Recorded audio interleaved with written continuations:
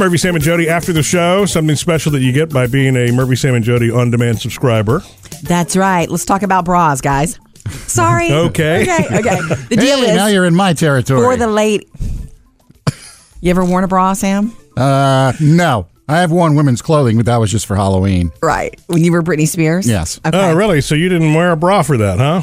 No, that was au naturel, as they say. Okay. Your bra really, this is for you ladies, your bra has a shelf life. It has a lifespan, and it's not as long as you think. And I've recently learned about all of this, and I will say I am acting accordingly to what I've learned, and I feel better for it.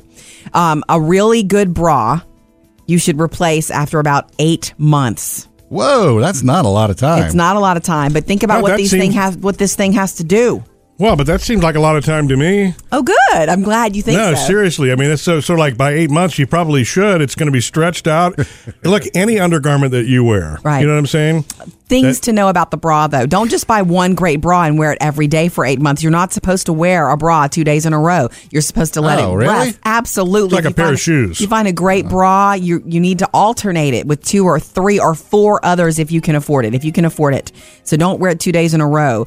You're supposed to wash it gently, and that means not in the washing machine. And I don't wash them in the washing machine anymore. Hand wash. There's some really? Yes, there's. Uh-oh. You're not throwing my bras in the washer, are you? Well, when you were in Vegas, I did a load of clothes, and I did. That's right. I'm sorry about that. Sports bras were okay, but not my. All right. I guess you'll take another month or 2 off after that. It's okay. I even found recently some bra wash, some lingerie wash that you don't even have to wash.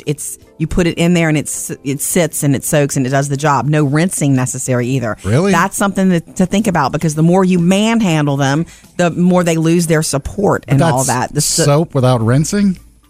It's not heavy, harsh soap at all. It's like that dry shampoo, right? No. Kind of like that.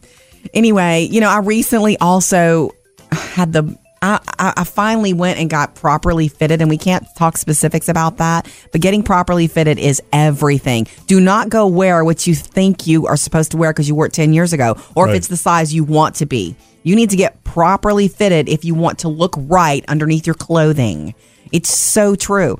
And the thing that I was told back about the size, it surprised me. It's like, that's not really what I am. She's like, actually, this is what you actually are. But it's all right now. It's the right size in 8 months life. So you should use a professional then for a proper fitting. Yes. Not just somebody who's offering to do it for you. I would go to a bra boutique for a proper fitting, or a really good department store with somebody who's focused just on that for you. You know, Sam, it's amazing to me what a science there is behind this, too, because you would think, I mean, as guys, we go buy a pack of Hanes and we're done. You know what I'm saying? Yeah.